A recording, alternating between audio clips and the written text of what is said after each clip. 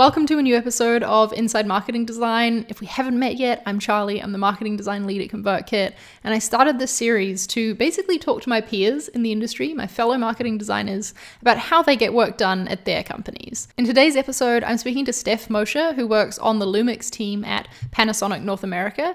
Now, Panasonic is obviously a huge global company. They have about 270,000 people worldwide, and then about 13,000 of those work in the US. Their business spans from consumer electronics like TVs, Lumix cameras, grooming products, microwaves, but also they do B2B products as well. For example, I learned that they make batteries for electric cars like Teslas. I'm really glad that Steph was able to come on the show and tell us about how marketing design works for the Lumix category, but also about how their team fits in with the wider company as a whole. So let's get into it and take a look inside marketing design at Lumix.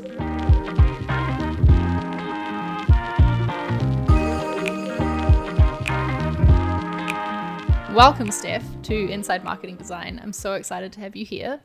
I was really excited when I saw your name pop up because, Panasonic, huge company, and it's just great that your company is open to you being on the show to share things. So I'm excited to dig in and learn about how marketing design works.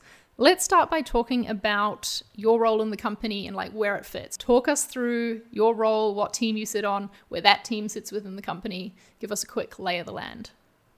So Panasonic, like you said, huge company. They're everywhere. And North America, I work in the Newark office, and it's a very small team with Lumix. I think we are less than 20 people in office. And then we have obviously a whole bunch of ambassadors, a whole bunch of in-store support specialists. Now we're all working remotely, but as a team, we're very tight-knit. We're just always available to each other, and it's really nice to be that flexible and have direct access to the sales side of things, which I don't have much experience with. Right. So who do you report to on your team? Who's your manager? So I work for Michelle Escar. She is the group manager for brand experience for all of Panasonic Consumer Electronics. Panasonic Consumer is everything from microwaves to shavers to vacuums and beauty products.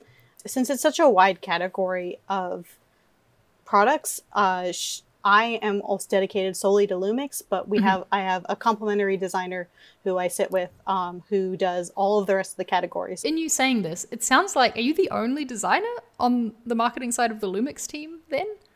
Yes. Yes, wow. I am the sole designer. My partner will pick up the slack if I'm overwhelmed. We also have a contractor who is very wonderful, and he does a lot of the production design for stuff like Amazon and the website. So if we are launching a new product, he does all of the website support for that. Cool. So I'm very, it's a very small design team. It's my boss, the other designer, me, and the contractor. And then we have a copywriter too. So 5 people. Wow, that's so small considering how huge Panasonic is. And yes. Wow, that's just mind-boggling. Do you ever get to interact much with designers elsewhere in the company? Because I'm assuming there are designers elsewhere in the company. Do you operate as a wider design team at all? We should talk to them a lot more than we do. Occasionally they'll come up and ask us questions about things, but right now, no. It's something I've been actually wanting to do for a while. I just haven't got, especially with the VariCam team, because we have the S1H, which is a very high-powered cinema camera, and I would love to pick their brains sometimes about what the direction of the VariCam is going in. But no, as of right now, we're kind of we stick to ourselves, do in the day-to-day. I think that it's really hard in a company when that sort of splintering has already happened. It's hard to bring things back together again. I've found this even in ConvertKit that for a long time, product and marketing design has been very separate. We talk to each other, and we're a small company. There's only 50-something of us, so it's easy to see what everyone else is working on. But we haven't really been operating as a cohesive design team, essentially. I mean, even at our tiny scale compared to yours, it's been hard to bring that back together again. So I get it completely. Yeah. And like I said, we only have in office less than 20 people. I think 20 may be stretching it, and they are often shared with other divisions like headphones or Techniques Audio or something like that. So like their time isn't 100% Lumix like mine is, so they might be splitting their time with other categories. Day to day, I only work with my marketing manager. Like that's it, one person. Most of the time, day to day. My boss will sometimes come in and check in on us, but she's given us a lot of autonomy to take the brand and run with it. That's great. It's awesome to be able to have that sort of autonomy despite being part of such a large, global brand. And that must be great for you as a designer, to know that you can still have that. It's extremely liberating, actually. I've worked with a lot of companies where the brand voice was already established and we were speaking to a very tight audience. But this is just basically like a blank canvas. Even though we have a lot of history, we haven't done enough self-promotion with it as a brand to really like have a distinct voice in the lineup. So I feel like we're a little bit still pretty neutral to most people, and the brand sentiment that we have is overwhelmingly positive with our existing customers. So it's just a matter of like trying to find people who haven't tried us yet. Yeah. And it must be fun to be able to build that voice and, what those visuals are going to look and feel like. Let's talk a little bit about what you actually work on as a team. Like, where does the marketing team for Lumix focus their efforts? What do you find yourself working on most often? Most often, I find myself on, I would say, campaigns. So last year we ran a big campaign for the S series around the S1H launch, but also the S1 got a V-Log firmware upgrade, which is like, to anyone who doesn't know cameras, a total snooze fest. To anyone who does know cameras, that's really exciting information. We were doing a free promotion where if you bought an S1, you got the free firmware upgrade, which was normally like $200. Okay. And I think there was also a promotion running at the time too. So we were just like really heavy into like promotion for those cameras. Yeah. And what does a campaign look like? What do you find yourself designing as part of a campaign? Anything from, we did a website takeover for Cinema 5D. We did events around the S1H launch. So we did posters and wayfinding stuff, flyers. We used to do a lot of trade show material. So like little cards to hand out at the booths and just a lot of retail support. So not only companies like B&H and Anorama, but we support all of our mom and pop camera shops as well, because if we don't give them high quality posters and counter cards and flyers, they're not going to get them. They're not going to get out there. Right. They're not going to pay for their own designer to go and create something. So it's really helpful when you can provide it. This is reminding me so much of my first job in the design industry. Like my first job as a designer, I worked for a company that distributed Mitsubishi Electric products. So it wasn't as cool as cameras. It was like heat pumps and refrigerators. But I remember having to do things for dealers, like creating templates for them to run ads in their local newspapers and things like that. Yeah. We've actually scaled back doing web banners significantly. It was one thing that we were doing a lot of when I started.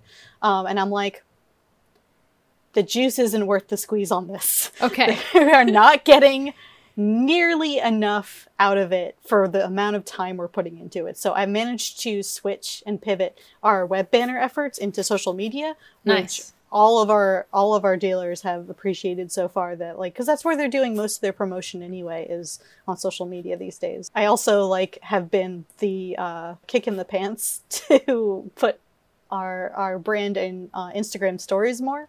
And we were starting to scale up to it pre-COVID and like trying to figure out what kind of content we want to put onto it. And then as soon as COVID came, one of our managers said, we have to really, really dig into social. And I'm like, I am here for you. Boy, do I have ideas. Great.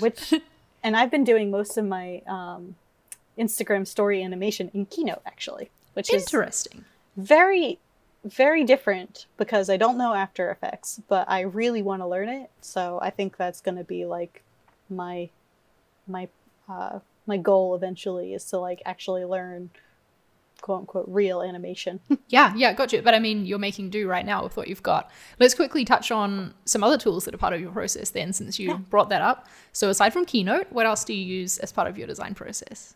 Total Adobe workflow. Okay. In Photoshop almost all day, every day. Occasionally Illustrator, sometimes InDesign if I have like a brochure to edit. But usually we get assets from Japan and they'll be translated into English pretty well. And then we'll take them to our copywriter to make them feel a little bit more natural. And then I take that and do the actual like laying out and changing some of the photography out to be more relatable to a US audience. Yeah, I'd love to dig into that a little bit deeper. Like how much freedom can you have with the brand when you are part of such a huge global brand? You know, it sounds like your team can have a lot of autonomy, but there's going to be a limit to that autonomy, right? Where does that end for you? Like what are you allowed to change and what aren't you? I think our global team has been extremely open to whatever we bring to the table. Great. I'm extremely fortunate. My marketing partner, Emmy, is Japanese. She's on loan to us as a kind of like a work study for 2 years. So she's in our American office learning how our side of the business works. But in 2 years, she'll go back to Japan and we will get hopefully someone as good as she is, because she is awesome. She's been a great asset to our team, and she's been very good about taking my ideas to them, and if they're not open to it initially, figuring out a compromise. So she's been kind of like that bridge to global. I love that when you get that like ideal work partnership, you know, and you can just It's make so some rare. great things together. It is, you're right, but it's wonderful when it happens. That's cool. Okay, so it sounds like you've got much more freedom than I was expecting, honestly. I just always have this preconceived notion that any company of that size, things are going to be pretty strict and, you know, you're going to have a lot of constraints to deal with. Well, don't get me wrong. Yeah. They do have an expectation for us as far as the brand look and feel. It's actually being reevaluated right now. So because it's being reevaluated, I feel like we have a little bit of wiggle room. Where like you can have an impact on what that reevaluation looks like with the ideas that you're sharing back to the team. And thankfully they're open to our suggestions, and they're open to, and like they're willing to let us take the lead on some global initiatives, like where if we have a product launch, maybe giving me the email for the global launch instead of the Japanese team developing it. So I also do a lot of email. Oh yeah.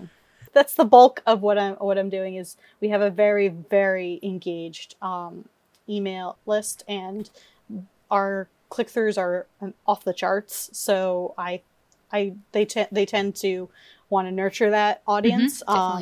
The thing is that it's not growing as rapidly as we want it to. So which is why I'm trying to shift the attention to social media. Maybe we should do YouTube ads. Maybe we should do more paid social media instead of just all organic. So it's kind of like trying to find that sweet spot of marketing where you're bringing new voices, new talent, and younger people into the brand. Yeah, totally. What do you use for working on those emails? Are you having to like code them in HTML yourself? I am very, very fortunate. We share with the entire Panasonic North America. We have a dedicated Marketo designer. So I make the assets in Photoshop. I make the email in Photoshop, and then I send her all of the assets, and she makes it into a beautiful email for me. So I don't need to know how to code an email. I used to try, and I got frustrated with it. I do a little bit of coding on the side, but it's mostly for web, not for email. Yeah, email coding is a whole nother story. So that's great that you don't have to deal with that. I love it. I feel like I'm already hearing so much of why strategy is in your job title. You know, you've talked a lot about ideas you have, not just for the visual design of how something will look, but actually what you're marketing and what you're doing. And I get a sense that, you know, you obviously play a bigger role in the marketing team than just being the designer. Is that something you brought to the team? Was it expected of you? Can you talk a little bit about where that strategy side of things came from? I think it took a little while for them to trust my ideas, but I think that now I have full buy-in from my team. That's awesome. But it's always, when you're new, everyone always wants to be like, it's always like kind of like a break-in process of like, how far can I push things? How would you describe your responsibilities for your role? I feel like my responsibilities are mostly around elevating the look and feel of the brand right now. Yep. And bringing us another lens to the conversation. And like, I have worked in a lot of different kinds of marketing departments. And that's the beauty of freelance, is you kind of like, you hang out for a little while, you see how the sausage is made in one working environment, and then you move on to the next, and you bring all of that experience with you to the next role. I think bringing all of those different perspectives, those different ideas, and being like, well, where can we offer maybe a student discount? You know, where can we reach people who don't have any knowledge of our cameras, who have no idea that they exist? It's really interesting because we're always in the lineup of people, especially with video, of our cameras are always in the lineup, but they're never really at the top of the lineup the way Canon and Sony are. We have a lot of room to fight for that. For like, there's nothing holding us back. Like, why not punch above our weight? And like, as a small company, like, we can bring a lot of listening to the table, and we can be like listening to our audience and responding to them. We've been doing that a lot with our new Lumix Live initiative on YouTube, where we have one of our tech reps every single week is been on YouTube just answering questions from the audience and like asking like, what aren't they getting and what do they want? So it's really, really been interesting and eye-opening to see like what people love about our cameras, because they've challenged our preconceived notions of the brand. I love that. And it sounds like you're really doing a good job of putting like a face to the brand, because when you have a brand as big and global as Panasonic and Lumix, you know, putting the tech rep, right? You know, now you've got a real person who's talking to you and answering your questions. I think that's great. And Sean is the person who you normally see in a store for an event. So he would be if there was a demo day, he'd be behind the Lumix table, telling you everything you need to know about the camera. But sticking him in front of a camera and letting him talk to an audience that maybe would never consider walking into a brick and mortar store has been phenomenal. Let's talk about a bit about your project workflow. So I'm already getting the sense that things are quite collaborative on your team. How does a project normally come to you? Sounds like you have a lot of ideas yourself. Do you ever get given like an official brief though as well to work from? We are changing the system currently. Okay. So we had a system in place. It was we inherited it from another team, and it's just not super flexible. We needed something that was a little bit more agile, because in order for them to write a brief, they had to usually submit information that they don't have, or they would just put like "see me" in the comments instead of like actually writing down what needed to be delivered. So we're in the process of changing that. It's probably going to take a year to really fully consider what that is. Since my time is 100% Lumix, and I'm not split between categories the way my coworker is, I don't have to worry about it so much, because I don't need to be tracking via category for my boss to like know like whether or not someone's getting more hours out of our other designer. Every week we have a weekly sync where we go over all the open projects, everything that's been shifted to the back burner, what can we take off of the back burner, and it's just an Excel spreadsheet. And it's held by my marketing partner, and she is basically the gatekeeper to me. And if anyone wants to get a project on my plate, they have to talk to her. Right. And she's the one that prioritizes everything. She needs to know where, like almost like a project manager needs to know what the status is on everything. And since we work together so closely, if something changes, she just messages me and says, hey, I know that we said that this was due Tuesday. We're going to shift this back to Thursday so that we can get this new thing that just came in that needs to be done now, which seems to be most of my projects needs to be done now. ASAP. Yeah. Are the projects you work on very short turnaround times? Sometimes, yeah. Okay. So like, if I'm working on something like a landing page, that'll be kind of like the back burner throughout the whole, like right now I'm working on an S series landing page. That'll be on back burner for months. Right. It'll come off the back burner, on the back burner. I had to do this with a flyer template recently where it's been on the back burner so long, I just say, Emmy, clear my schedule. Or this week is so light, I just need to put my head down and get it done and get it off my plate, because otherwise we're never going to prioritize this. Yeah. So it's just one of those things that's always kicking in the background. So I think the S-Series landing page is my next big baby, where I've already started it, but I haven't touched it in like probably over a month. Right. So that's going to be a fun one, because we want to make it really, really, really classy looking. Exciting. It sounds like then you have someone who can help you with the prioritization and the project management and be keeping on track of, where everything's at, but that also you can speak up when there's a project that you want to make a priority, and you say, we can make this happen now. I want to get this finished.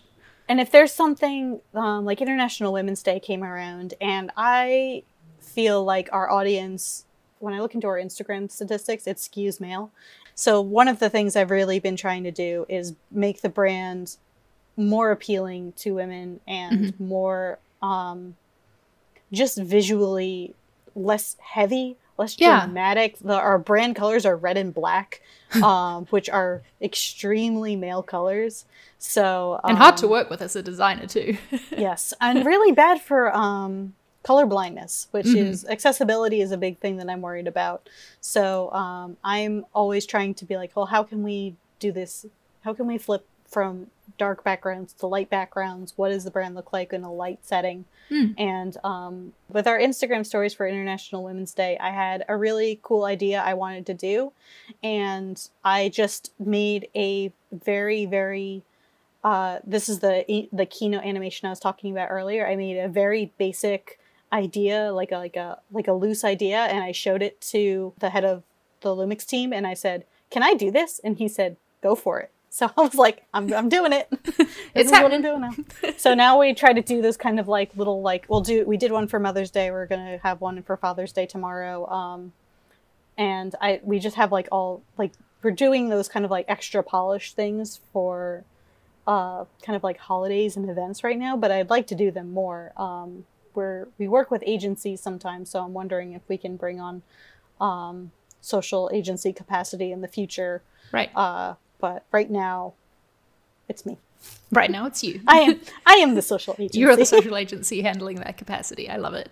It sounds like you stay pretty in tune with the data side of things too. Like you're looking at the stats of the Instagram and things like that. Does that also should have never gave me access to that. Does that also apply to like landing pages, campaigns, things like that? Are you always looking at how they're performing in terms of the data? We don't get as much analytics back from our landing pages. I could probably ask our web team for that. But right now, I don't have any analytics for that. I want it. How do you determine if a project is successful then, especially if you don't have access to those analytics? What else do you measure it by? And how do you know if you've done a good job, essentially?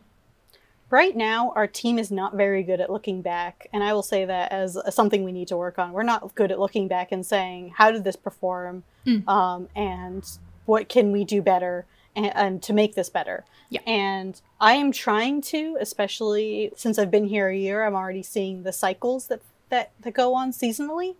I'm noticing like it used to be around events, like for our big photo trade events. We send so much out into those events and then have no idea how they were received or not.